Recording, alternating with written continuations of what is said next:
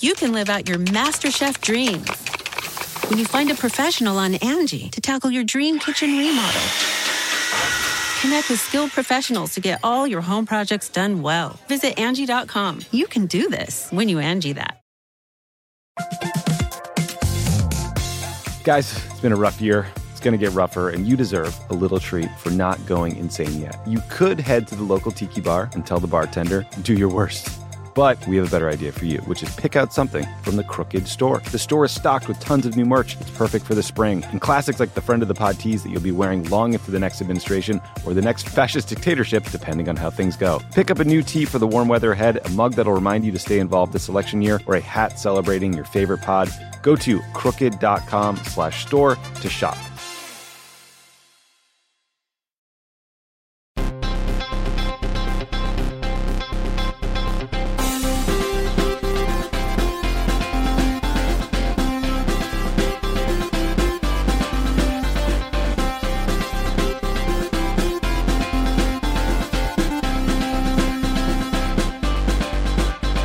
Welcome to Pod Save America. I'm John Favreau. I'm Dan Pfeiffer. On today's pod, Dan talks to Pennsylvania Lieutenant Governor John Fetterman about the race and what could be the tipping point battleground state. Before that, we'll talk about the dueling Trump-Biden town halls, how the pandemic continues to affect the campaigns, and we'll answer a few of your questions. A few quick housekeeping notes before we start. Check out this week's episode of Pod Save the World, where Tommy and Ben talk about the Trump administration's troop withdrawal timelines in Afghanistan, why K-pop stars BTS are taking criticism from China, and North Korea's gigantic new missile. Great combo of topics there. Happy 150th episode to our friends at Keep It. Ira, thank you for finally inviting me on the 300th episode. I look forward to that. I'm glad that we're not fighting anymore. I love you all, and I look forward to coming on Keep It in another 150 episodes. So thank you. Our Fuck Gerrymandering Fund has been so successful that we've added some new states, so please donate to help flip state legislatures across the country. Go to votesaveamerica.com/fuckjerry. Super important. And before we get to the news, we have, just for you, an exclusive new internal poll from the Doug Jones for Senate campaign that has Jones with a 1-point lead over Republican Tommy Tuberville, 48-47. The October 11th through 14th poll of 801 Alabama voters has Jones up 16 points with independents and 65-23 among voters who've already cast their ballot. Dan, can Doug Jones pull off another miracle in Alabama? Well, he certainly can, according to this poll. I mean, look, Doug Jones is exactly the right person we want in the United States Senate. He is in politics for all the right reasons. Fairbank Maslin, the pollsters that did this poll, are very legitimate. I've worked with them in the past. Joe Trippi, who's the senior advisor of Doug Jones, who you may recall from a recent episode of Campaign Experts React, is a longtime and legendary Democratic consultant. I mean, if they say he has a shot, it seems like he has a shot, but he's only going to be able to take advantage of the opportunity he has if he has enough money to do it, which is why we encourage everyone who is looking to help Senator Jones to contribute to his campaign a final push here. And I think Doug Jones could actually pull off what would be the upset of the entire cycle if he can do this. Look, polls obviously can be wrong. They can be off. But for those of you who are thinking, oh, it's an internal poll, so maybe it's not right, at least on the Democratic side, you and I have worked on a lot of campaigns, it does not behoove Democratic candidates to come up with fake internal polls because they are making decisions based on those polls. They're trying to figure out where the electorate is. So, if that's where they think the race is, that's where they think the race is. It may be wrong, but that is, it could be a race. And Doug Jones needs our help. DougJones.com to donate. Again, we want as many paths to 51 Senate seats as possible. We have not locked up the Senate yet by any means. So anywhere in the country where there's a Senate race that a few dollars might help a Democrat, I would encourage everyone to donate. Yeah, I think that's right. I would say one more thing about this is Doug Jones's political profile is consistent with being a Democrat who can win Alabama in the right year. 2017 was the right year. This might be the right year again. He is running against Tommy Tuberville, who is a former football coach who has literally no idea what he's talking about. Healthcare in this race, like in every race around the country, is an absolute top issue. Doug Jones has a huge advantage on that. And so like Tommy Tuberville is basically a less talented Trump. And so there is an opportunity here. And if Doug Jones has the resources, he might be able to pull it off. And if we win this race, it makes the path to taking control of the Senate so much easier. Yeah, for sure. It's yeah. Okay, let's get to the news. Thursday was supposed to be the night of the second presidential debate until Donald Trump declined to participate after the commission made it virtual because he contracted COVID. Instead, both candidates held separate town halls. Biden's was moderated by ABC's George Stephanopoulos, and Trump's was moderated by NBC's Savannah Guthrie. First, I want to talk about the controversy over Trump's town hall. A lot of liberals and journalists, including quite a few journalists and staffers at NBC, were upset with the network for rewarding our super spreader president with an event that aired at the same time as Biden's town hall, especially since Trump was the one who pulled out of the second debate and hasn't exactly been forthcoming about his health. Dan, what did you make of that controversy?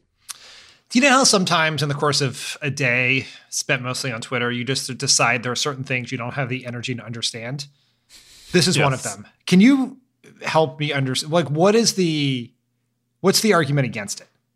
I'm not saying it's wrong. I just fully... This is going to be hard for me because I didn't understand it at all either, but I will give it a whirl. Okay. So like, Trump throws a temper tantrum. He pulls out of a debate. He hasn't been forthcoming about his health, so you don't know if he's infectious. And so NBC decides to step in and say, okay, well, we'll give you a forum anyway to talk to people, and we'll do it opposite Joe Biden. I'm telling you. I mean, I just want to look at things at this point with... just over 2 weeks left until the election from a purely political standpoint. What is going to help Joe Biden win? That's literally all I fucking care about right now. Okay. And having Trump speak to voters on national television for 60 minutes is probably going to help Joe Biden win. Yeah. That was all that was going through my mind. Like, more Trump, as we have been saying for years now, is never like a good thing when it comes to undecided voters, swing voters, voters on the margins. I'm not talking about his base. Like, if Trump wins this election, it's because his base was fired up and he got even more Trump voters out there registered, and that's how it happened. It's not because he convinced them during this fucking town hall. Well, I think that there is probably a lesson in this, and it's a reminder, which is, how do you feel about your cable company? Well, I've cut the cord. Now we just have... right. Well, everyone hates their cable company. A cable company owns NBC, right? Like, ultimately, and this is not about the journalists at NBC. This is about how business decisions are made. And we constantly want large media companies owned by even larger for-profit corporations to do the quote-unquote right thing. They are businesses. They are always going to do what is best for business. And that is what happened here. Yes, it is unfair to reward. I've now figured out why people are mad about this. It is unfair to reward Trump for basically lying to the debate commission, getting COVID, spreading it to everyone, backing out of the debate, and then rewarding him for that ridiculous behavior with this town hall. But NBC is a business, and they are in it to make money, and they want ratings, and they want to sell ads, and that is what they are doing here. Right or wrong, this is always going to happen. And I will say this. I get it.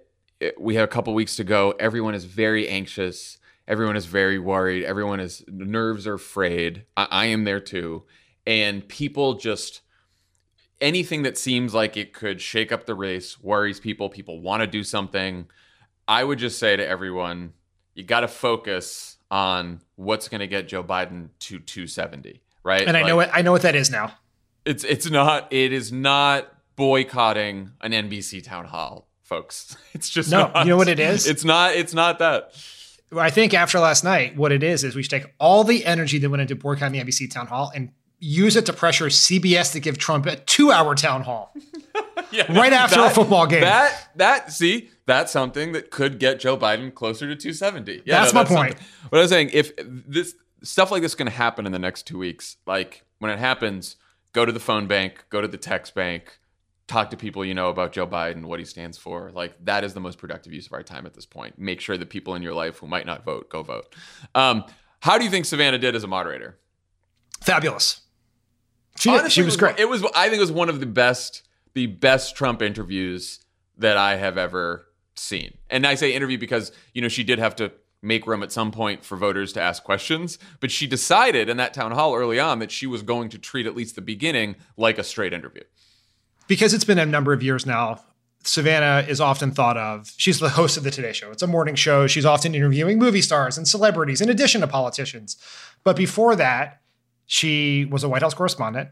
Every single morning for the years that Savannah was the White House correspondent, she would call me at like 6:30 in the morning because she would had to do a morning Joe hit as part of her job.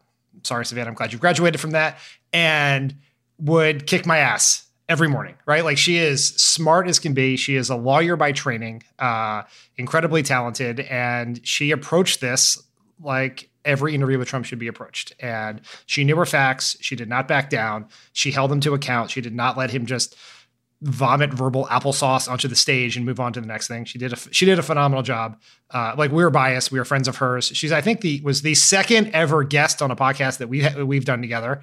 That's right. But she was a superstar last night, and it was awesome to see. Well, and like you said, yeah, we've known Savannah a long time. I've always been a big fan. She's a friend. But I will say the other thing that made it so good and what makes Savannah such a good journalist and why the Today Show host role is such a good fit for her is she's just very normal and down to earth. And she approached the interview like a human being at home who's skeptical of this lunatic president, asking him questions, right? She was nice. She asked very piercing questions in a very congenial tone.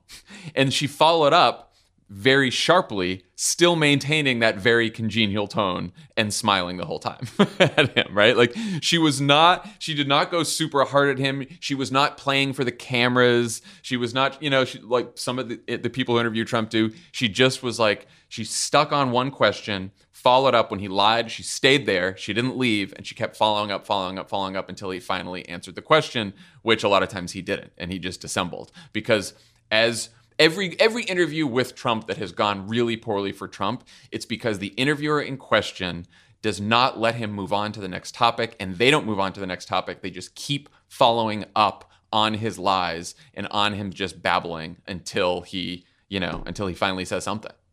I mean, it's an interesting thing, which is reporters go, we've seen this in interviews with more normal presidents, like the one we work for. Reporters go into it and there's like, I know I have 20 minutes or 30 minutes and I have to get to these 7 things.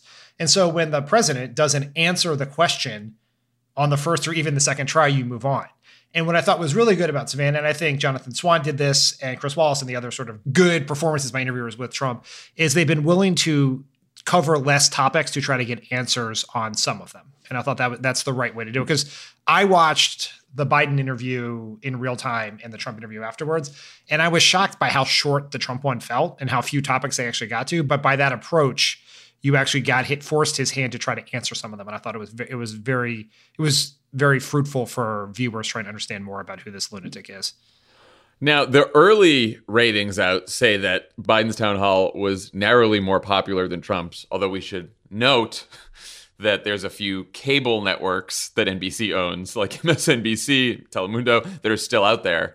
So as the ratings come in today, Trump could pull ahead. But at the very least, it seems like they're roughly similar. And one of the fears about this town hall was that Trump would swamp Biden in the ratings, which, I have to say again, I kind of wish more people watched Trump's town hall. Super Bowl ratings for Trump is what we want. Beam it into the cortex of the American people. Yeah. I'm hoping as the ratings come in, it's more ratings for Trump. That's what I'm hoping. That's right. I think it is ratings are like a pretty imperfect metric of enthusiasm. Like, it is exciting that this many people chose Biden over Trump. I think that is a good sign. I think it speaks to enthusiasm among his supporters. It probably even speaks to some swing voters who probably think they know all they need to know about Trump, but want to check out the other guy. And so I think that's all positive. But in general, we want the American people seeing Trump speak, because that is bad for him. All right, let's talk about some of the notable moments. Savannah kicked off the night by trying to pin down Trump on the timeline of his COVID infection. A little bit later, she and one of the voters pressed Trump on whether he's now changed his mind on the importance of masks. Let's take a listen to both of those interactions. When was your last negative test? When did you last remember having a negative test? Well, I test quite a bit, and I can tell you that before the debate, which I thought was a very good debate, and I felt fantastically. I had no problem before. Did you test the day of the debate? I don't know. I don't even remember. I test all the time. But I can tell you this.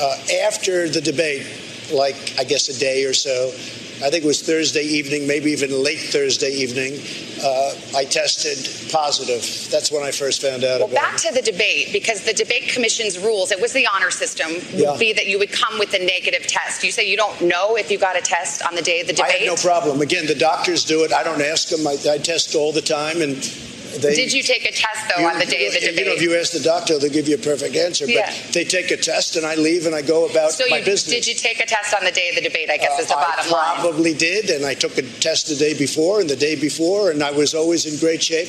And I was in great shape for the debate.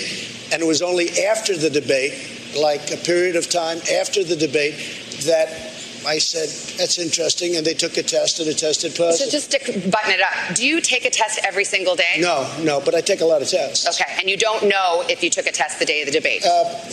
Possibly I did, possibly I didn't. Here's the mask one. As far as the mask is concerned, I'm good with masks. I'm okay with masks. I tell people wear masks. But just the other day, they came out with a statement that 85% of the people that wear masks catch it. So, you know, they this didn't is say that. I know that study. Well, that's what I heard, and that's what I saw. And regardless, but everybody's tested, and they're tested often. And I also knew that, hey, I'm president. I have to see people. I can't be in a basement. I can't be in a room. I have to be out. You can see people with a mask, though, right? I can, but people with masks are catching it all the time. Has your opinion changed on the importance of mask wearing? No, because I was okay with the masks. I was good with it, but I've heard many different stories on masks. I mean, I had, being president, you have people, they bring meals, they bring this, and I had an instance recently where a very wonderful person is bringing me a meal, and he's playing with his mask, and he's touching his mask all over the place, and then he's bringing a plate in, and I'm saying, well, I don't know if that's so good. I mean, the good news, I didn't eat it, okay? I decided not to eat it. This was a month ago. But look, you have on the masks, you have two stories. You have a story where they want, a story where they don't want. I am all for it. I don't get that, because it's just all of your public health officials, your administration, they're in unison about this. So it seems to me from these answers that the president didn't get tested right before the debate, was probably infectious at the debate, does have some kind of lung damage. He said later, they said the lungs are a little bit different, a little bit perhaps infected, when Savannah was asking him about that. And he clearly hasn't learned a thing from his illness. What about you? What was your takeaway there? I mean, the testing thing is a gigantic issue with this debate coming up next week. How is the debate commission going to change its honor system for ensuring that the next president of the United States may not catch COVID? Right? Like, how are they going to change that? Like, I don't know if you have gotten a COVID test, you know anyone who has, but they stick a Q-tip very far up your nose. You would remember when it happened, right? The debate's a memorable day in a 7-day week. I mean, look, I've gotten a COVID test up the nose. I've gotten one of the finger prick ones, which I know is what they have at the White House, some of the rapid ones. No matter what it is, you remember getting a fucking COVID test. Of course he knows the COVID test. It's obvious. It is obvious what happened, that the last time he probably got a COVID test was Saturday, the day of the Amy Coney Barrett super spreader event. And then the White House just told the debate commission that COVID test was still valid, even though clearly he caught COVID in between that event, or at that event, and the debate. Or he had it before, because the White House rapid tests are the same rapid tests you see the NFL using. And if you track the NFL very closely, it is constant. Like, this team has 4 positive tests, and then the next day they do the PCR test and they don't have them, or vice versa. That is not a reliable enough measure. And I am convinced, based on nothing. So file this in a conspiracy theory if you want. But my personal conspiracy theory is that Trump, remember when the first time he ever got the test and he complained for like 30 minutes about the pain in his nose and how far it went up there? I am convinced that he refuses to take the PCR test. Oh, yeah, because he doesn't want it up but I think you can take the PCR test not up the nose, too. I think they can do it other ways. If that is the case, then my conspiracy theory has collapsed faster than I was going to say, I will say, the first time I got a COVID test was the PCR test up the nose, and I was like, oh God, this is going to be awful. I don't love medical things. And then it happened, and I was like, that is like minorly uncomfortable, but it wasn't bad at all. And the nurse who gave it to me, she was like, yeah, the president went on TV and said that it was a horrible test, and now people are worried about it. He's never helpful on anything that he does. Nothing he ever does is helpful. Get that lady into town hall. Yeah, this random nurse just complaining about the president unprompted. I also think on the mask issue, like this is... It's insane. Like, this young woman... The young woman who asked the question is a frontline healthcare worker. She was undecided, I think maybe leaning Biden. I think her mom was leaning Trump. They both asked questions together. But like, have you changed your mind on masks? Here's what Chris Christie, who spent 4 days in the ICU, said yesterday, and he's been saying it again today. He said, I was wrong. People should wear masks. And then he talked about Trump's answer last night and said he should not have just said it's okay to wear masks. He should have encouraged people to wear masks, and he should have encouraged people to social distance, because I didn't do either of those things, and I ended up in the ICU for 4 days. Chris Christie, is someone who like faced death because of COVID and said, you know what, I was a fucking idiot. I learned a lesson. People should wear masks. Like, if Trump had just said that, even on that one issue, like, it would have made me nervous, because I actually think it would have helped him politically a little bit. The whole thing was a layup that he threw over the backboard. Layup! They're like, here is an 80% issue with no political downside at all. Mr. President, would you like to support it here with no pushback? Yeah, absolutely not. He just like more than half of his base, more than half of the Republican Party is in favor of everyone wearing masks. I mean, and he even he clearly was instructed by his now COVID immune staff to endorse masks, because he kind of half did it several times. He said, Savannah, you and I are on the same side of masks. I'm fine with masks, but he can't actually get himself in that position, because then he would say he's for them, and then he would spend the next 5 minutes undermining that point by talking about this fake study of 85% and telling that very weird story about the person fingering their mask. He cannot bring himself to do the most obvious thing he could do to help himself, because anything that suggests that COVID is serious reminds him of his absolute historic, pathetic failure to protect the American people. Like, COVID is this interesting mirror that it forces Trump to look at himself and see himself as the absolute failure that he has always, I think, probably known down deep that he really was. Not to psychoanalyze him, but that's why he can't bring himself to just admit he was wrong on one thing or adopt the most obvious, safe things. He can't do that because it reminds him that he's screwed up and he is not who he likes people to think he is. I mean, it's not just COVID, though. He's literally never been able to say he was wrong on anything his entire life. Yes, this is true. He's never. It is his one consistent theory of politics: never admit you're wrong, never admit a mistake, never say you're sorry, ever, no matter what. And by the way, saying like it's okay if you wear a mask, that's not the fucking point of masks. Like, masks don't work if it's just a choice and you can wear one if you want and you don't have to, like that. That's not how masks work. The masks are effective if everyone wears a fucking mask. Unbelievable that we're still saying that now. Anyway, because Trump is the nation's most famous conspiracy theorist, Savannah had to spend some time on a few of the nuttier things he's tweeted recently. She asked if he would disavow QAnon, which the FBI, Trump's FBI, has called a domestic terror threat. Trump declined. She then asked why he tweeted a ludicrous conspiracy that Barack Obama and Joe Biden had SEAL Team 6 killed, the members of which are very much alive. He didn't have a great answer for that either. Let's listen to both clips. While we're denouncing, let me ask you about QAnon. It is this theory that Democrats are a satanic pedophile ring and that you are the savior of that. Now, can you just once and for all state that that is completely not true, and that disavow QAnon in its entirety? I know nothing about QAnon. I just told you. I know very little. You told me, but what you tell me doesn't necessarily make it fact. I hate to say that. I know nothing about it. I do know they are very much against pedophilia. They fight it very hard, but I know nothing about it. They believe it is a satanic cult run by the deep state. state. The subject. I'll tell you what I do know about.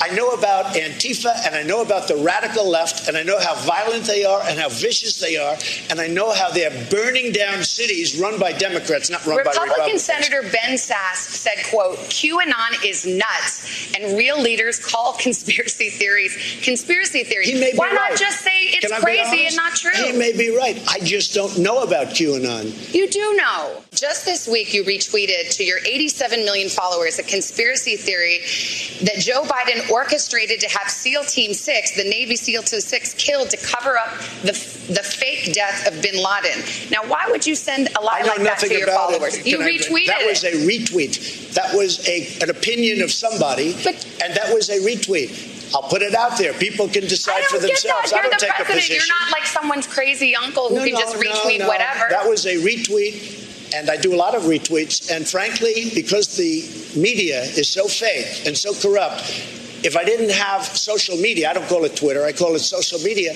I wouldn't be able to get the word out. Retweets are not endorsements. That's true. It's true. I mean, that is true. That is true. I mean, Savannah saying that you're not somebody's crazy uncle was, to me, basically sums up Trump and the whole entire race, right? Like that, yes, no, he actually, a lot of voters right now, hopefully a majority of voters in states that had up to 270, see him as America's crazy fucking uncle, retweeting crazy shit like this. Like, that is, I'm so glad she brought that up. I was hoping she would bring that up because, like, we are so inured to Donald Trump's craziness on Twitter that I didn't even realize until a day later when someone pointed it out on Twitter that he had retweeted this conspiracy about Obama and bin Laden and SEAL Team 6 and all this bullshit. And a whole bunch of reporters didn't even write about it until a day later. And suddenly everyone remembered that he had done that because he tweeted so many crazy things in a row. But like the idea that you're the president of the United States and you would just promote a conspiracy theory that your predecessor and your political opponent had the people who killed bin Laden killed, and that bin Laden, I mean, what the fuck is he doing? I mean, the crazy uncle was the exact right way to describe Trump because, we talk about this a lot, but if anyone in your family, it would most likely be your uncle, said the things Trump said, posted the things Trump's posted on social media, there would be a family meeting about it, right? And hopefully that's what this election is like the America's family meeting about the crazy uncle that we have to do something about. I mean, the conspiracy theory in this case is insane. Like it is, as I understand it, the Bush and Obama administrations colluded together to keep bin Laden alive in Iran and to then bring him. It's not even worth it. But I mean, it's so crazy. I mean, it is why ultimately having Trump have to face the public and speak in public is politically good for Democrats because it prevents people from tuning it out. It prevents the media from sort of sanitizing it, trying to take the crazy things he says and fit it into a traditional framework of how a president acts. And it is just all of the craziness, all the stupidity, all of the narcissism, all of the meanness on display for the whole country to watch. And that is what happened in this answer as well. Which it normally isn't unless you are paying attention to his Twitter feed all the time. And most of the country's not on Twitter. But like, Brian Stelter pointed this out at CNN, like, Trump usually does interviews and speaks in public in safe spaces, right? He talks to Sean Hannity. He talks to Laura Ingraham, right? He talks to all his friends on Fox. And they will never ask him about these crazy conspiracies and crazy tweets because most of the time they're promoting it on their network as well. And so the rare moments when Donald Trump steps outside of his right-wing MAGA media safe space and actually sits for a real interview and a reporter calls him on one of the many crazy things he says or tweets on a daily basis, he falls apart. And the whole country gets to see that. I mean, like, how do you think both of those things play with people who are just hearing about these conspiracies for the first time? I would imagine that a lot of voters, a lot of people who are just tuning into town halls who aren't sort of political junkies might not have never heard about QAnon themselves. They probably certainly haven't heard about that crazy conspiracy about SEAL Team 6. Like, what does that seem like to people? Do they just see it? Do you think they see it as noise? Do you think they see it as, something's a little wrong with this guy? I think to the extent that if people dig into any of it, to what QAnon is or what this conspiracy is, they're going to be deeply, deeply, deeply concerned about what is going on in this country. I think for someone who was sort of surfing the news, maybe didn't tune in this town hall, but saw a clip of that on social media or heard about it from someone, it is a reminder to these voters that Trump is focused on everything but the most important issue facing the country, right? What, like 200 16,000 people have died in the last few months. 8 million people, we learned the other day, have slid into poverty in the last few months. And Donald Trump is retweeting conspiracy theories, defending QAnon. He's not focused on the thing that matters. And that is, I think, ultimately been Trump's undoing this whole campaign, is his inability to understand the moment we are living in and offer a message and agenda that deals with that. Instead, he is off just dealing with the craziest things in the darkest corners of the Fox News expanded universe. And that is a place where the overwhelming majority of voters do not live and do not understand. And so it creates a disconnect. And that is very, very dangerous for a politician facing re-election. And we should say before we move on, like, he didn't just refuse to disavow QAnon there. He basically praised them. He said, well, I know that they're fighting against pedophilia very, very hard, which, Ben Collins at NBC, who's done a lot of reporting on QAnon, very deep reporting, said that's basically as close to an endorsement as QAnon could hope for, and that they are probably rejoicing right now because it was not just, I don't know who they are. It was a wink and a nod to a conspiracy cult that, again, the FBI, Trump's FBI director that he appointed, have called a domestic terror threat. These are not just like loony conspiracists. They are dangerous. They're dangerous people. So I do think Trump was a little bit less of an angry asshole during some of the voter questions in the second half of the town hall. But I think then he had a different problem. Like, every time he was asked what he'll do about a certain issue in his second term, he either didn't answer, talked about his first term and his record, or he just made shit up. Like, how much do you think that matters? Because I do think, like, as I was watching him, he sort of calmed down, and because he wasn't screaming at Savannah, he was interacting with voters. And so if you sort of watched it, sort of like squinted, you're like, maybe he sounds a little more normal in the second half, but I don't think he was offering any real answers to folks. I think he sounded more normal than Trump did in the first half, but I think that is a grand perversion of the word normal. The words he said did not make sense. Like, if you were to read a transcript of that, you would think there was some sort of massive transcription error because it meant nothing, right? The words meant nothing. He had no idea how the healthcare question was just insanely absurd. The best thing that happened on the healthcare question, and again, this was, a credit to Savannah's moderating, is someone asked him about his healthcare plan. He does the whole thing about how Obamacare is awful. The question was like, what are you going to do about healthcare? He had nothing to say about it, yelled about Obamacare for a while, talked about protecting pre-existing conditions, which is a lie. And then Savannah's like, here's the thing. You've been president for 4 years. Republicans controlled both houses of Congress, and you never replaced Obamacare. What happened? And he was like, well, we did replace the individual mandate. She's like, yeah, well, what about the rest of the bill? I thought you were going to give us better healthcare. He doesn't have a fucking answer on what he's going to do about literally any issue in the second term if he's reelected. Nick, he only wants to win reelection to own the libs. Own the libs and slow down his criminal prosecution at the state level. I mean, deadly. I'm like not kidding about that. But he has no idea what he's doing. And the healthcare answer, it was just a reminder that Trump is a tremendously incoherent liar. Like, some of the politicians who were able to survive in 2018 by telling big, huge, massive lies about their support pre-existing conditions, they were deeply dishonest, but they could fool people. Trump's lies make no sense. They're conflicting. The words don't make sense. And I can't imagine any reasonable, truly persuadable voter listened to that or watched that and thought this man has any idea what he's talking about, and is someone who will stand up for men healthcare. Yeah, I mean, Frank Luntz did a focus group of undecided voters. And by the way, we should say undecided voters, focus groups of undecided voters at this point are probably going to lean a little more Republican the closer we get, because Biden's lead is large enough in the polls and a lot of people have made up their minds. The remaining people, could be a little more. Yeah, it's probably 730 or 80-20 Republican at this point. Right, and they're still undecided, so it tells you something. But Luntz said that undecided swing state voters said that the more the president spoke last night, the worse he looked.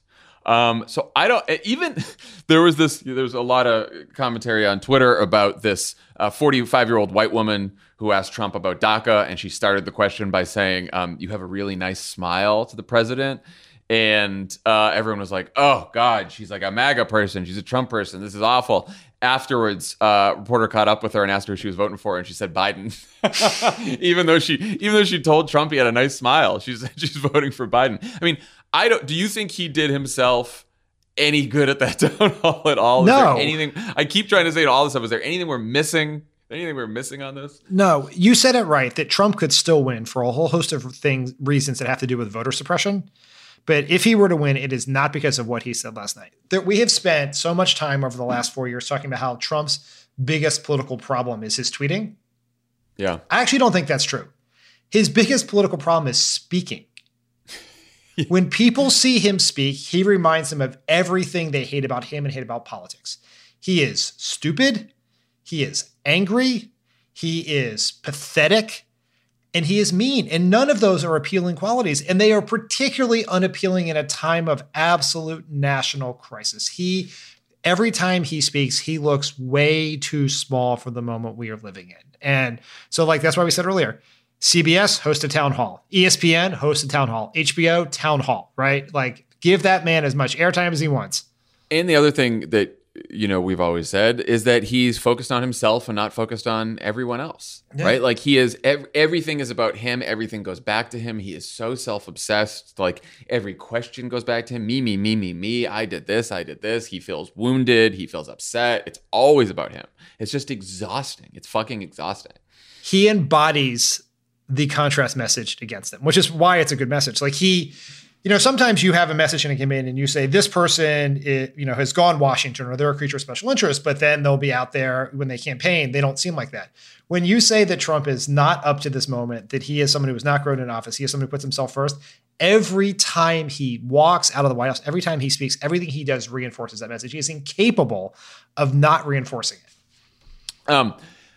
Last question before we move on to Biden's town hall. If you were watching last night's town hall as the Biden debate prep team, was there anything that would help you prepare for the final debate next week? We got to get through one more debate here. One more chance for Trump to really shake things up. Was there anything you noticed about Trump's performance that you would? I think if you can, this is a foreign policy debate, which I think we should note. So that makes it a little more challenging. Any conversation you can have with Trump on healthcare is a giant winner for Biden. Any conversation, if you can bring it back to masks in any way, anything in the world of coronavirus where Trump has to talk about it is bad for him because he cannot say the things that people want him to say. He will not bring himself to do it. But I think the biggest thing, which I think was also the takeaway from the debate, is Biden's just got to kind of ignore Trump on that stage. Correct misstatements about his record, defend himself without being defensive, as I think he did well last time. Don't let him rattle you and just use the national audience to tell people about your plans and don't worry about Trump is going to disqualify himself by his mere presence on that stage. And you just go out there and talk to people because you have a captive audience about what you would do as president. Because the contrast of the two men, and we'll talk about this in the context of the town halls, embodies what this race is all about. So just Joe Biden being Joe Biden and letting Trump be Trump is exactly what Joe Biden needs to become president. I mostly agree with that. I would say, I think that Joe Biden needs to continue to keep Trump off balance. Because I think if you watch that town hall last night, when Savannah kept pressing him on what his plans were or what he was going to do, or voters did, he gets angry and he dissembles and he looks worse. I am sure Trump advisors are telling him, tune it down, take it down a couple notches on this last debate, right? And I know it is probably impossible for Trump to do. But even if he takes it down a few notches, you could imagine the press grading it as a big win for him, right?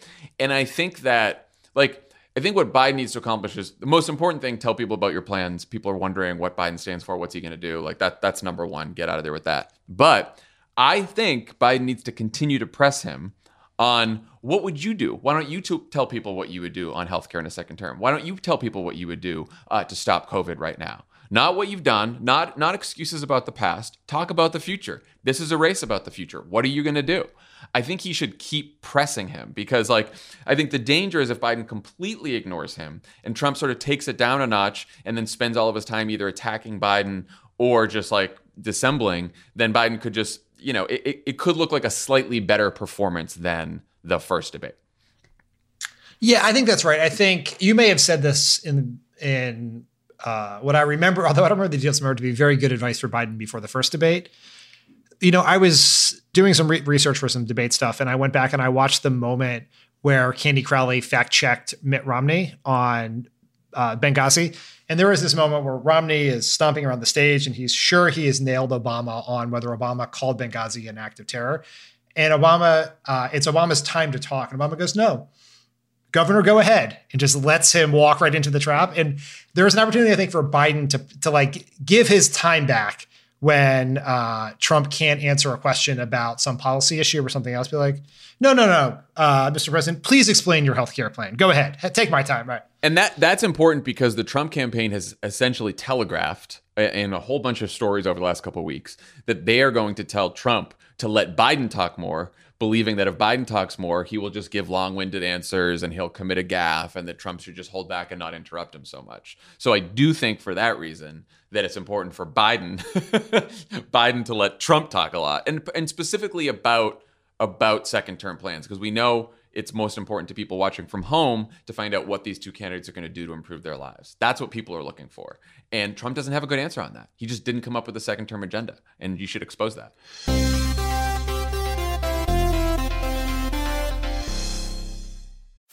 You can host the best backyard barbecue when you find a professional on Angie to make your backyard the best around. Connect with skilled professionals to get all your home projects done well. Inside to outside, repairs to renovations. Get started on the Angie app or visit Angie.com today. You can do this when you Angie that.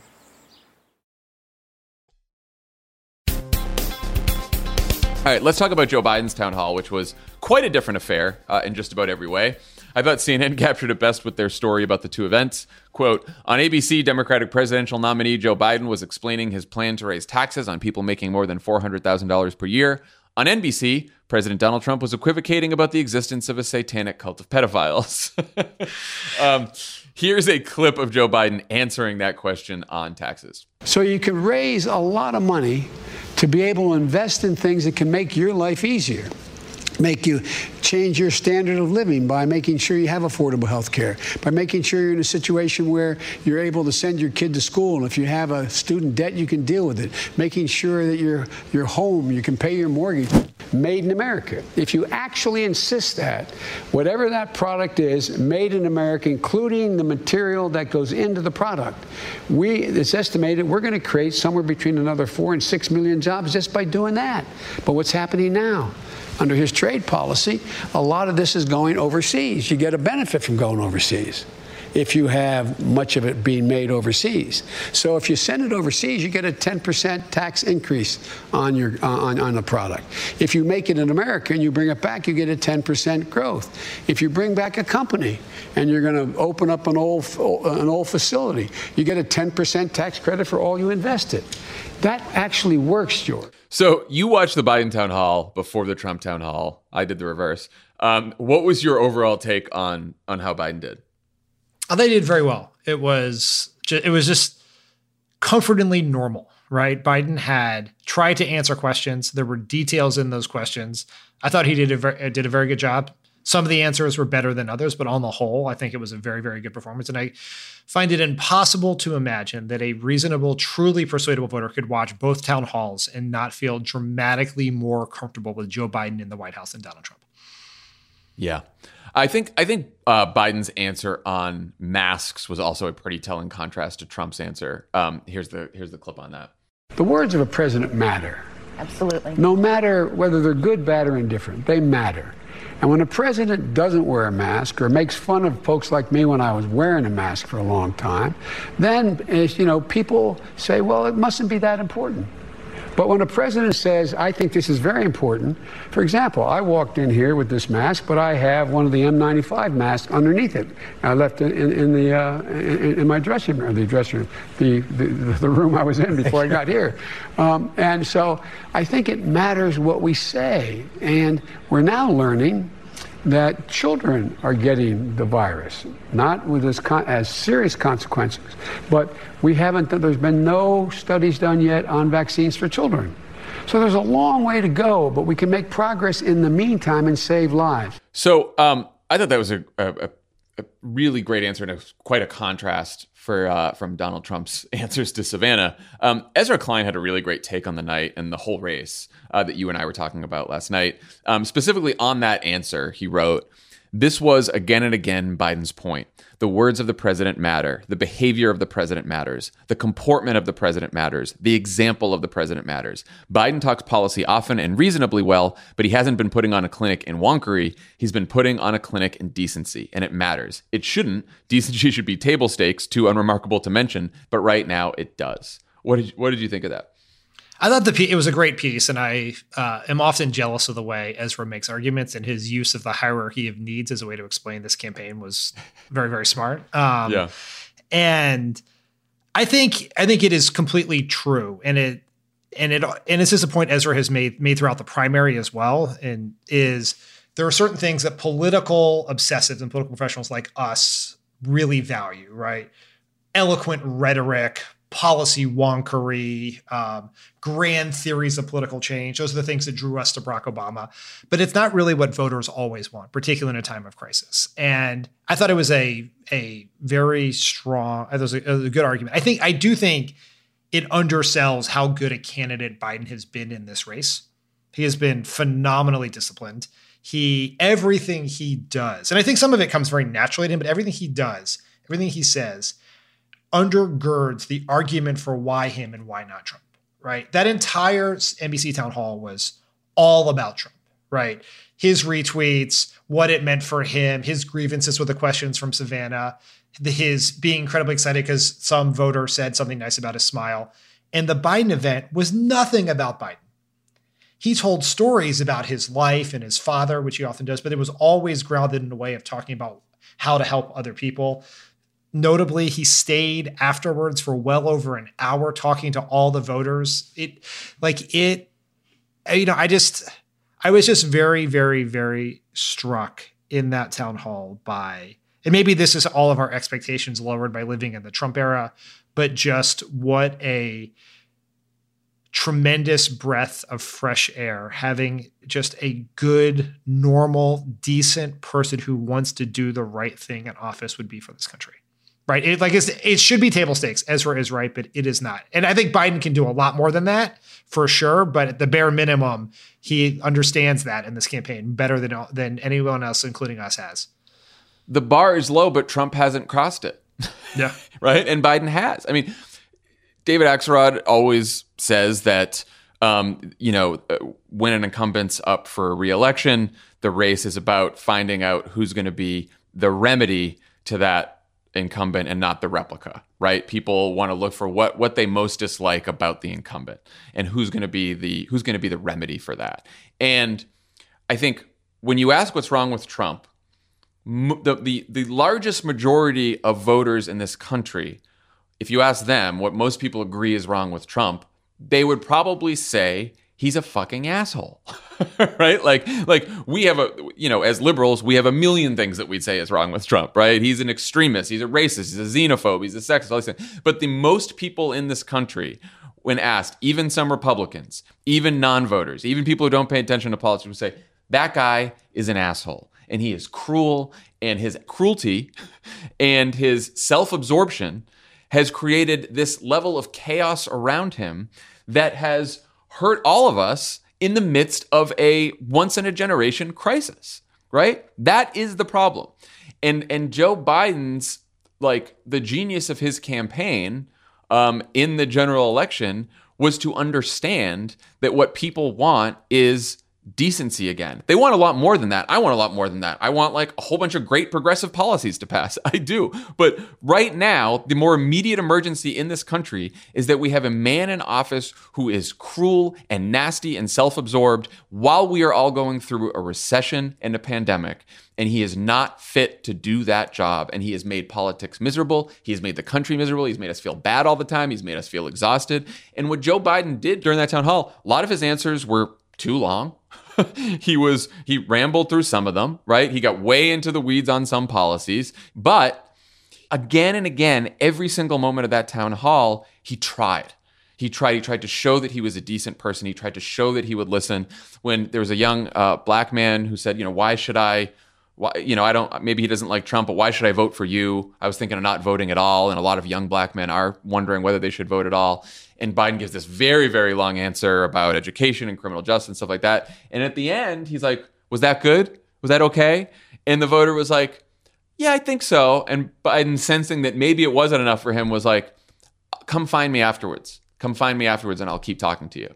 And that is who Joe Biden is. He is not the perfect candidate. He's not going to be the perfect president, but the guy is fundamentally decent and he is going to fight like hell and really try to be a president for the whole country and really try to work his ass off to make people's lives better.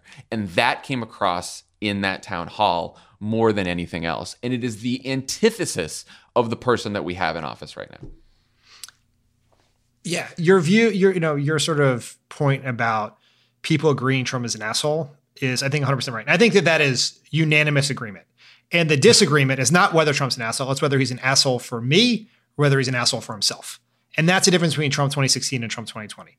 In Trump 2016, his argument was, yeah, I'm an asshole, but I'm going to fight for you. I'm going to use my assholery to benefit you, to stand up against the deep state and the swamp and all of that. And now I'm an asshole who only cares about myself. And you're sick, you've lost relatives, you've lost your job, and I don't care about any of that because I'm more worried about myself. And that is the difference. And campaigns are ultimately the meeting of the person in the moment, right? And the best campaigns are when the true essence of the candidate is what the electorate is thirsting for. That was Obama in 2008 was exactly what they wanted. People wanted hope. They want someone who had stood up against the Iraq War. They want the opposite of George W. Bush. And Joe Biden is, even though he is also a white man in his 70s, is the opposite of Donald Trump.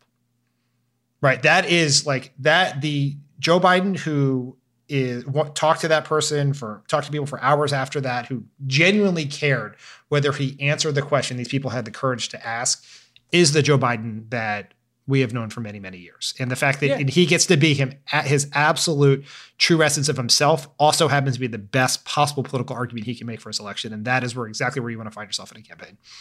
Yeah, he's not a savior. He's not a fire-breathing populist. He's maybe not, he hasn't been the most progressive person his whole life, but he is a decent public servant who is trying his best. And that is not what we have in the White House right now. And that is it. And look, it's like you said, no, 40-something% of the country is still going to say, over the next couple of weeks, Donald Trump is an asshole for me.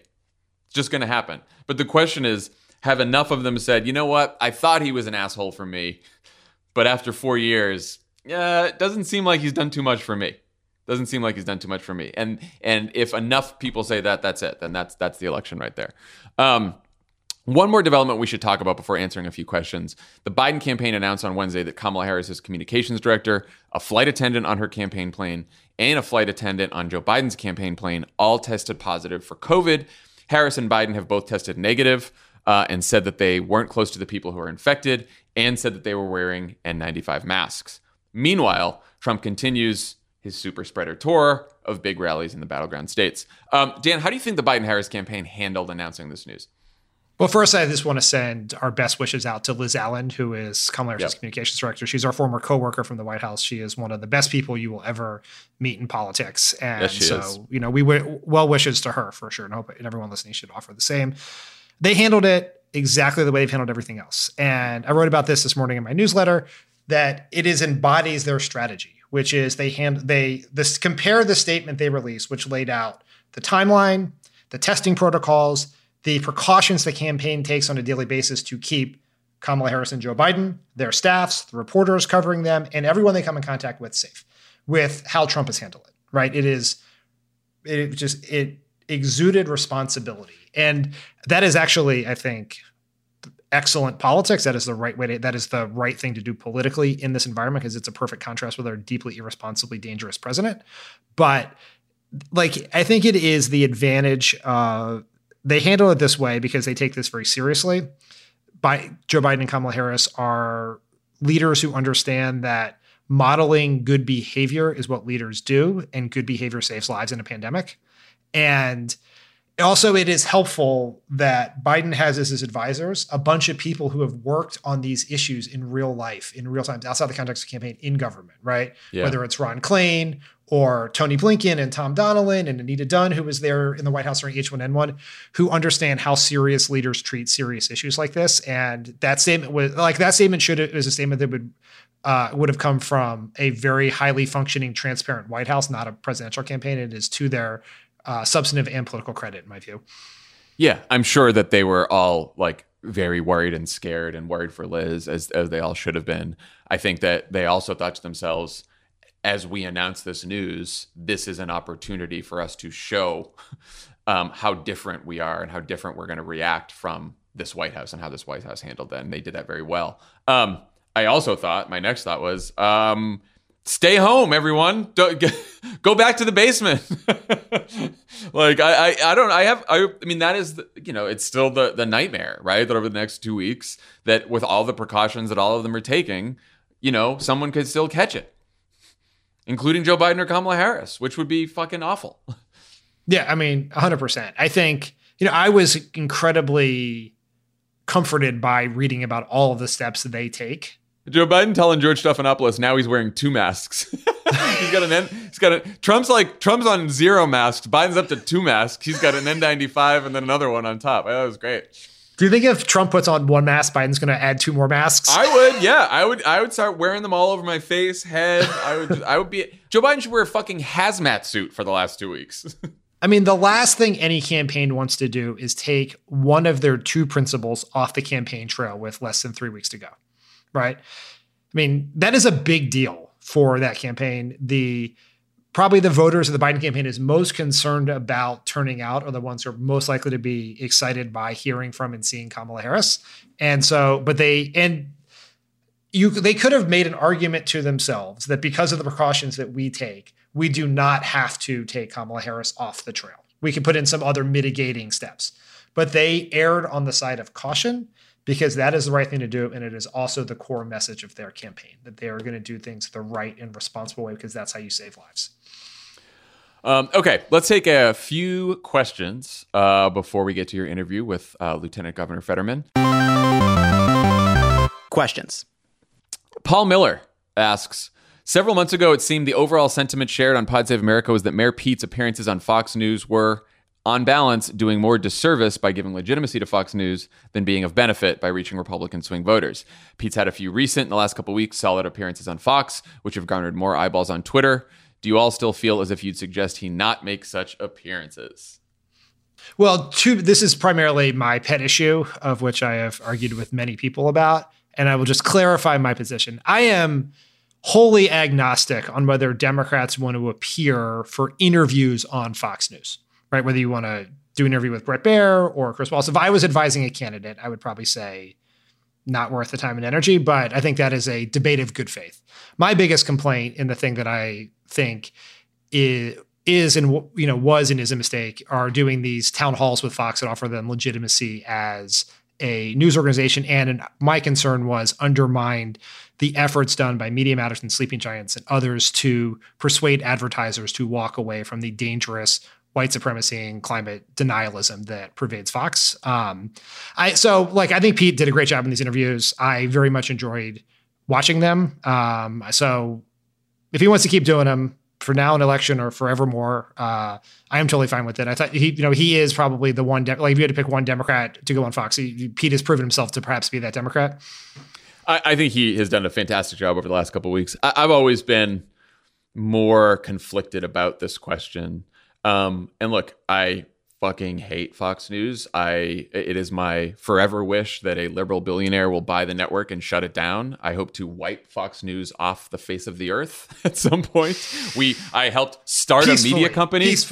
Peacefully, of course, obviously. Yes. I helped start a media company to hopefully someday compete with Fox News and the right-wing media ecosystem. Like, I think it's one of the most, destructive forces in the country.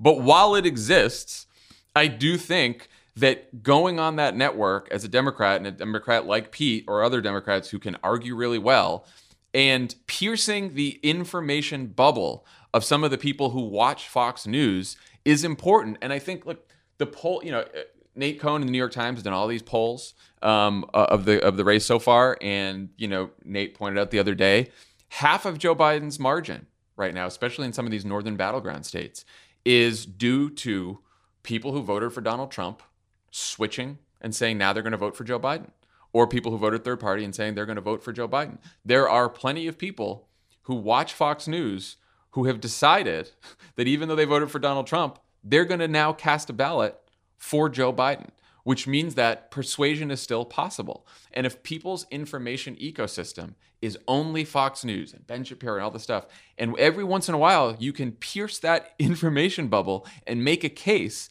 and maybe reach some of them, it's probably worth it. It's not worth spending all your time there. It's not worth sitting there with Sean Hannity and having him scream at you the whole time and not let you talk, right? Pick your battles on Fox. And I totally get your point on the town halls, but I do think it is on balance helpful, just because as we have learned from this election, at least so far in the polls, persuasion is still possible. It's not just about turning out more of our people than their people. No, I think it is important to recognize, to talk about the scale of these things before people get too excited about them, which is Bret Baier gets, 800,000 viewers. Very true. Right. So Very true. The Venn diagram of persuadable voters and who are watching Bret Baier at the moment in which Pete is on is pretty small. Right. So I think you were exactly right. Persuasion is very important. Piercing the ecosystem is important. Creating moments that get viral moments that get shared on social, like Pete has done, is a good way of doing that. You're not going to solve. You are spitting in the ocean of white supremacist propaganda if the one of the main strategies for combating it is Democratic politicians doing Fox News interviews. Right? There are strategic opportunities for it, but there are limits as well. I'm never going to let go of this issue. It is a huge problem. I know. No, look, the main strategy for combating it is crooked media. That's what that is our answer to that. Okay. Raina Thompson from Facebook asks, why do polls vary so much? Because it's a cruel world. Well, polling is one part art, one part science, right? And the art part is figuring out what the electorate is going to look like, right? So you poll 500 people, and the 500 people that you randomly poll all happen to be college-educated white voters who live in a city. That's not what the electorate's going to look like, right? So in each sample, the pollster has to figure out, okay, how the sample of people that I talk to, is that reflective of who's going to end up voting on election day? And so some pollsters think maybe I'll get more Democrats than Republicans on election day. Other pollsters think maybe I'll get more Republicans than Democrats. Others like maybe the white vote will be this. The other one might say the white vote will be lower than this and there'll be more black voters. And the way they make all these judgments, look, they're not just picking numbers out of the air. They're looking at party registration. They're looking at party ID. They're looking at how you voted in the past. They're looking at where you live. They're looking at your education level. So there's a number of decisions that each pollster makes about what the electorate's going to look like, what proportion of which demographic is going to be in the final set of people who vote on election day, that differs from pollster to pollster. And that's why they all look different. Did I get it? You think that's right? I did. I guess the very tiresome and ridiculous metaphor I'd use is, why doesn't all pizza taste the same, right? Sometimes it's made by good people, sometimes made by bad people, sometimes it's got different ingredients. It is an inexact art and science, which is why, as all of the people named Nate and others say, look at the average of the polls, right? That will hopefully take out some of those fluctuations in methodology and accuracy and competency between the people doing the polls. Yeah, and look, and of course, the thing that is keeping us up at night, that keeping everyone up at night, is in 2016, the state polls in the northern battleground states were wrong because they largely underestimated the number of non-college educated white voters who were going to show up on election day who happened to be very favorable to Donald Trump. And that is because they didn't reach a lot of those people by phone.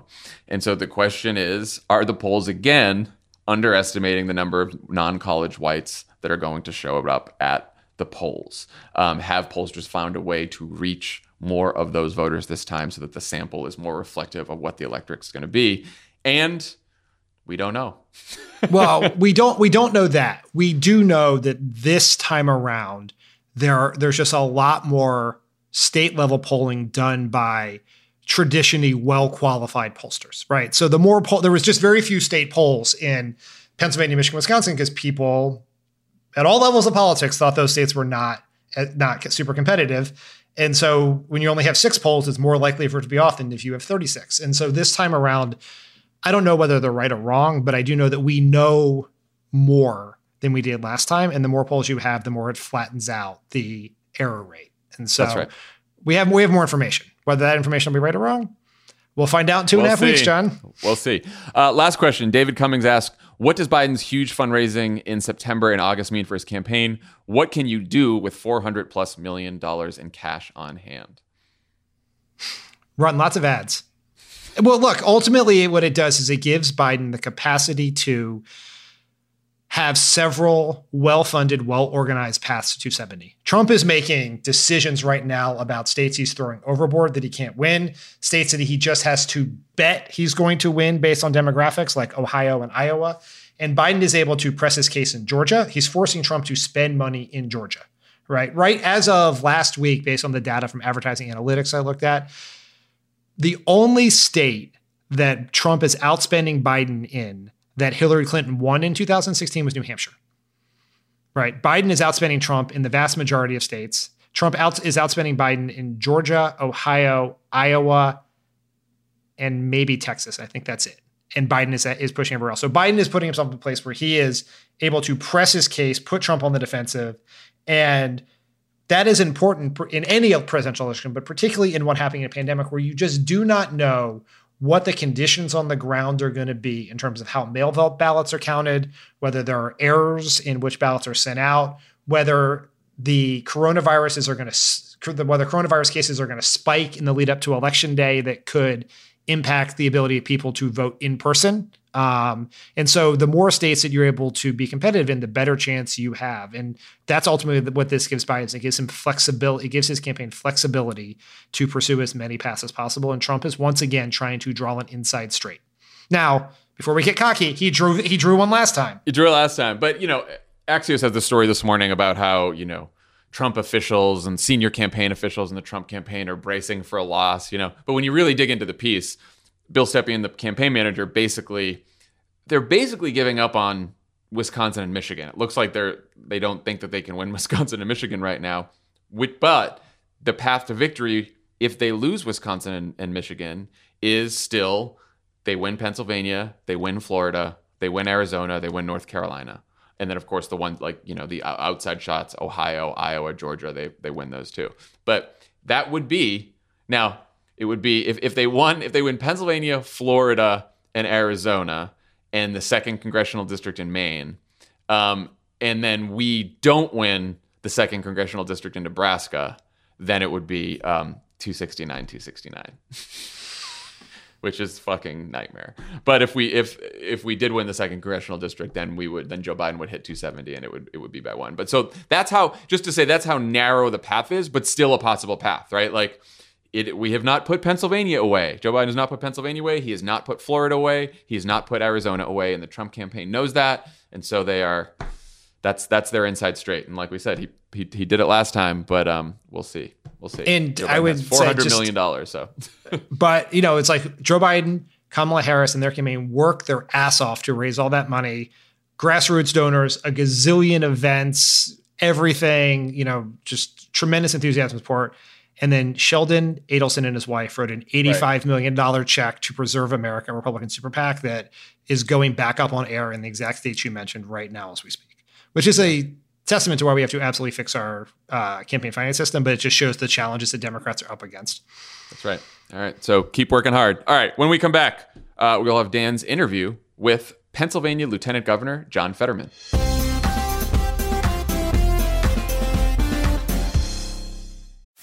You can host the best backyard barbecue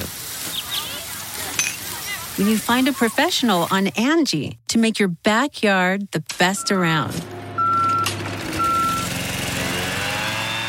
Connect with skilled professionals to get all your home projects done well. Inside to outside, repairs to renovations. Get started on the Angie app or visit Angie.com today. You can do this when you Angie that.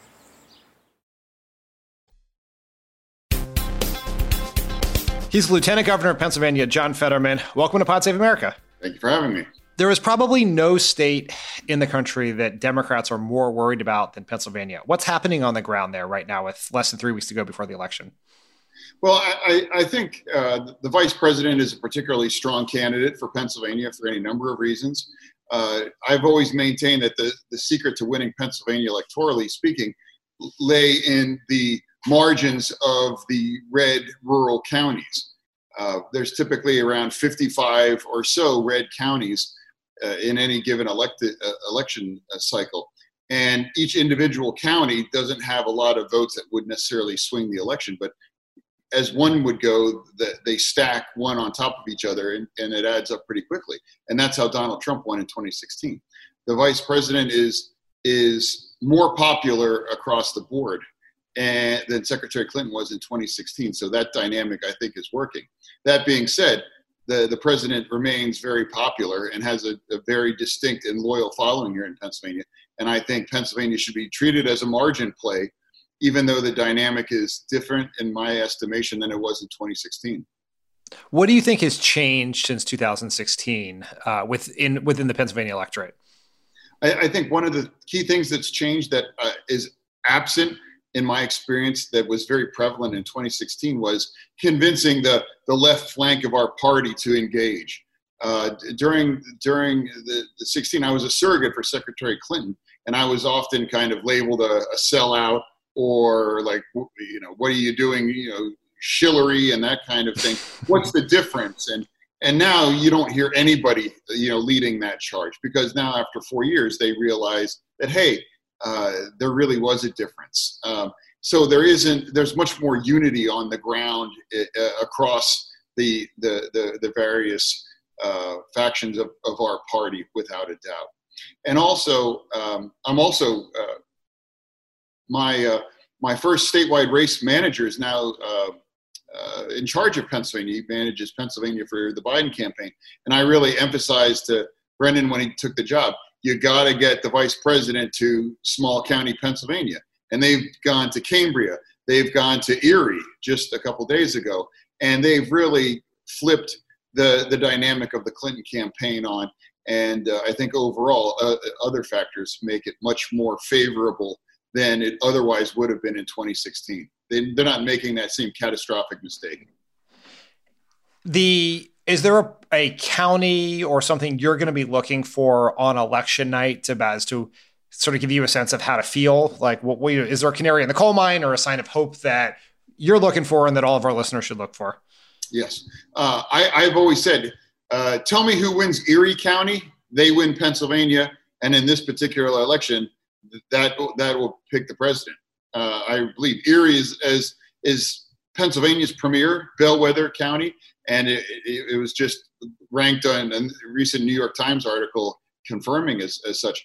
And also another key one is Luzerne County as well, has gotten some more write-up recently. Luzerne went strong for Barack Obama in 2008. He continued to carry it in 2012 to Mitt Romney, although by a smaller margin. And Donald Trump won it by 2016 by 20 points.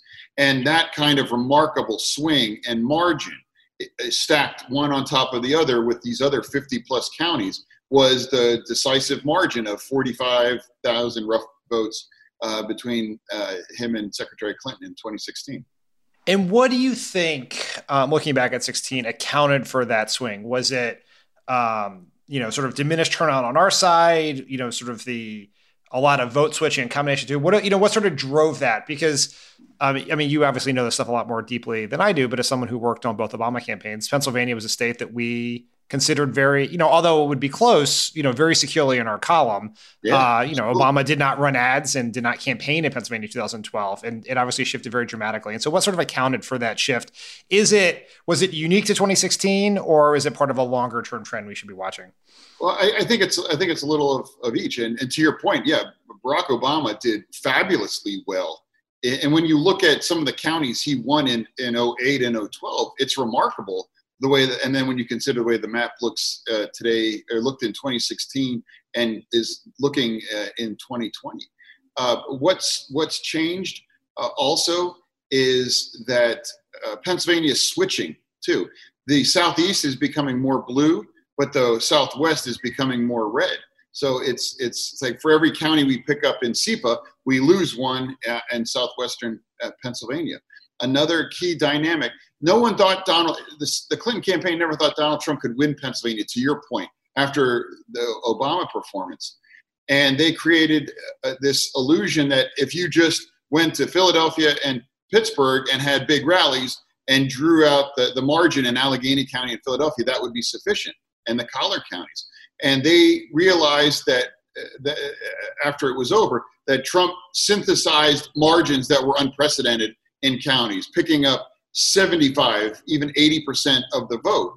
And again, stacked on 55 counties. Actually, I think it's more than that. Secretary Clinton, I think, won 7 counties in Pennsylvania in 2016. So you're talking 60 counties that Trump won by the margins that they've never seen before. And that was the deciding factor. And Joe Biden has eaten into that. One, I think his biographical roots in Pennsylvania is very helpful. The fact that he is perceived as a more core Democrat in the Obama kind of mold, as well as the fact that he won the primary and his opponents painted him as just that, an old school Democrat, somebody that's no longer in touch with the party.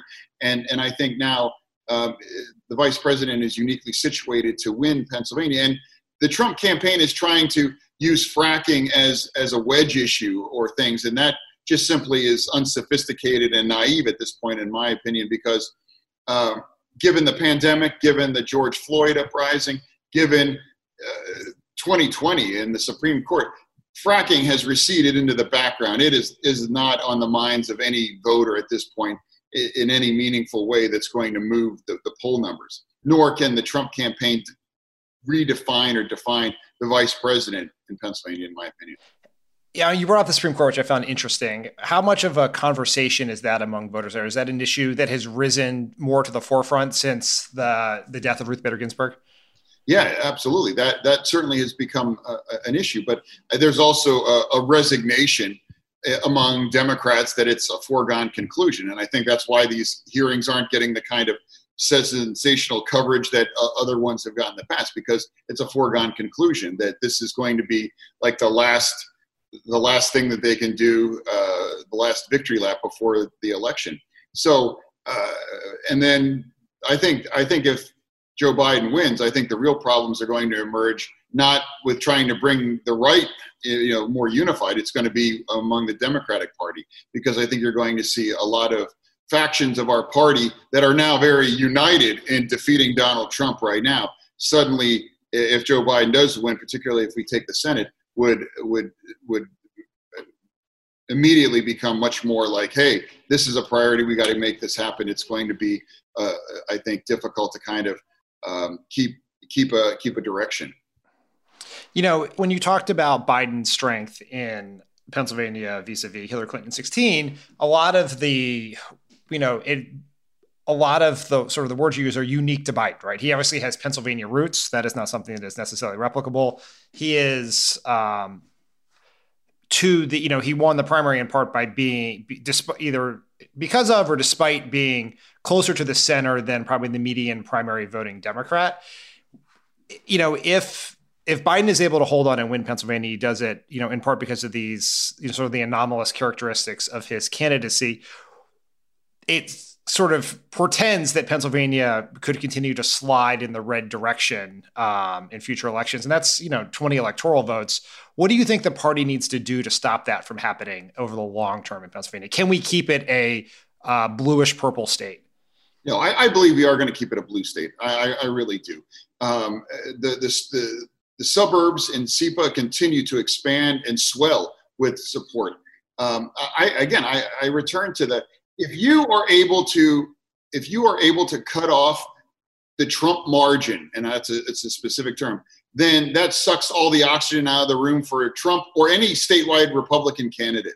And that means investing, whether it's in broadband or in infrastructure or in health, care across these counties that have been utterly left behind in many parts of Pennsylvania in these regions.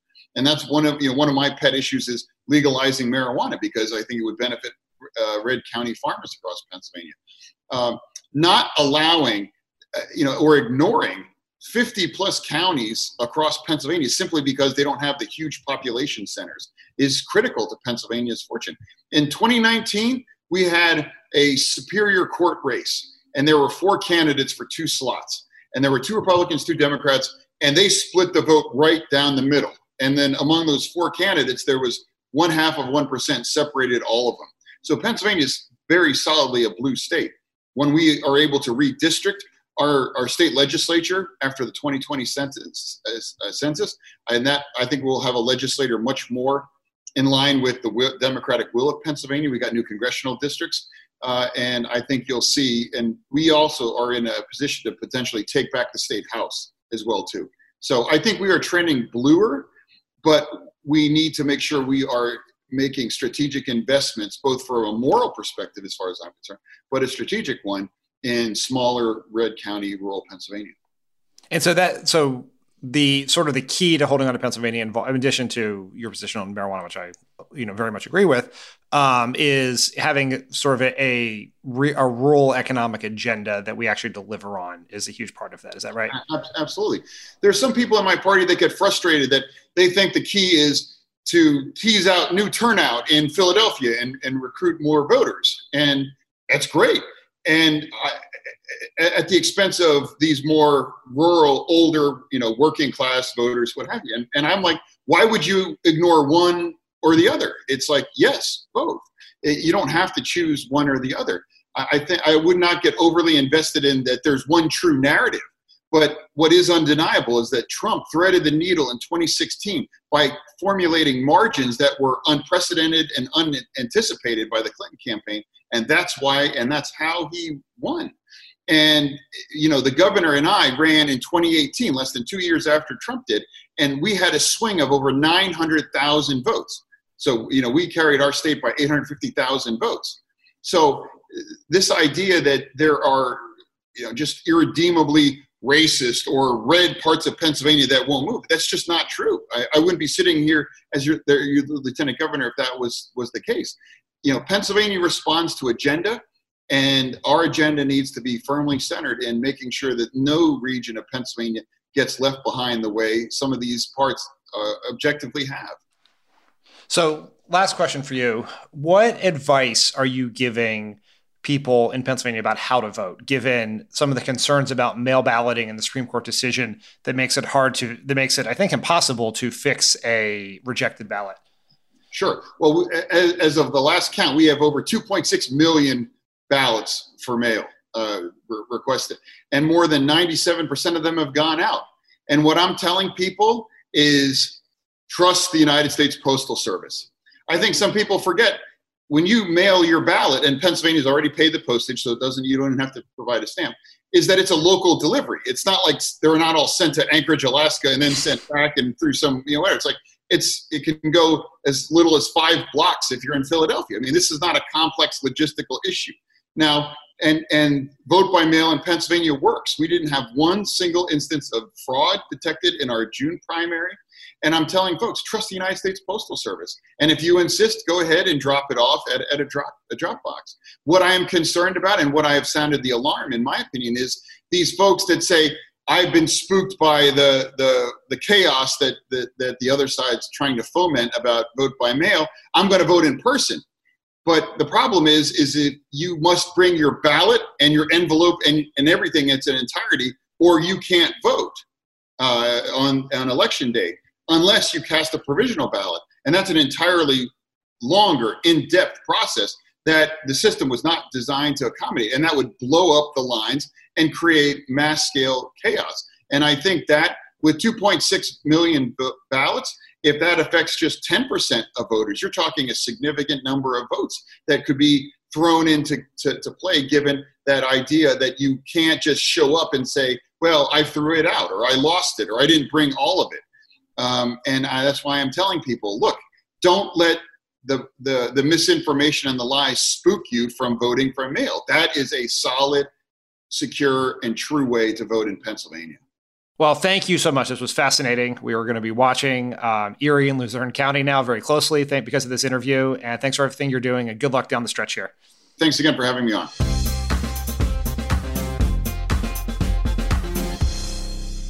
Thanks to Lieutenant Governor Fetterman for joining us today. Everyone have a great weekend, and we will see you next week. I think next week we're going to do Monday, Wednesday, Friday again, because we have the, I think, last scheduled debate next Thursday night.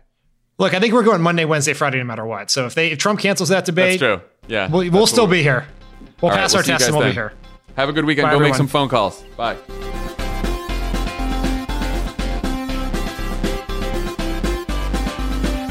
Pod Save America is a Crooked Media production. The executive producer is Michael Martinez. Our associate producer is Jordan Waller. It's mixed and edited by Andrew Chadwick. Kyle Seglin is our sound engineer. Thanks to Tanya Sominator, Katie Long, Roman Papadimitriou, Quinn Lewis, Brian Semmel, Caroline Reston, and Elisa Gutierrez for production support. And to our digital team, Elijah Cohn, Naur Melkonian, Yale Freed, and Milo Kim, who film and upload these episodes as videos every week. Angie's List is now Angie, and we've heard a lot of theories about why. I thought it was an eco move. Fewer words, less paper. No, it was so you could say it faster. No, it's to be more iconic. Must be a tech thing. But those aren't quite right. It's because now you can compare upfront prices, book a service instantly, and even get your project handled from start to finish. Sounds easy. It is, and it makes us so much more than just a list. Get started at Angie.com. That's ANGI, or download the app today.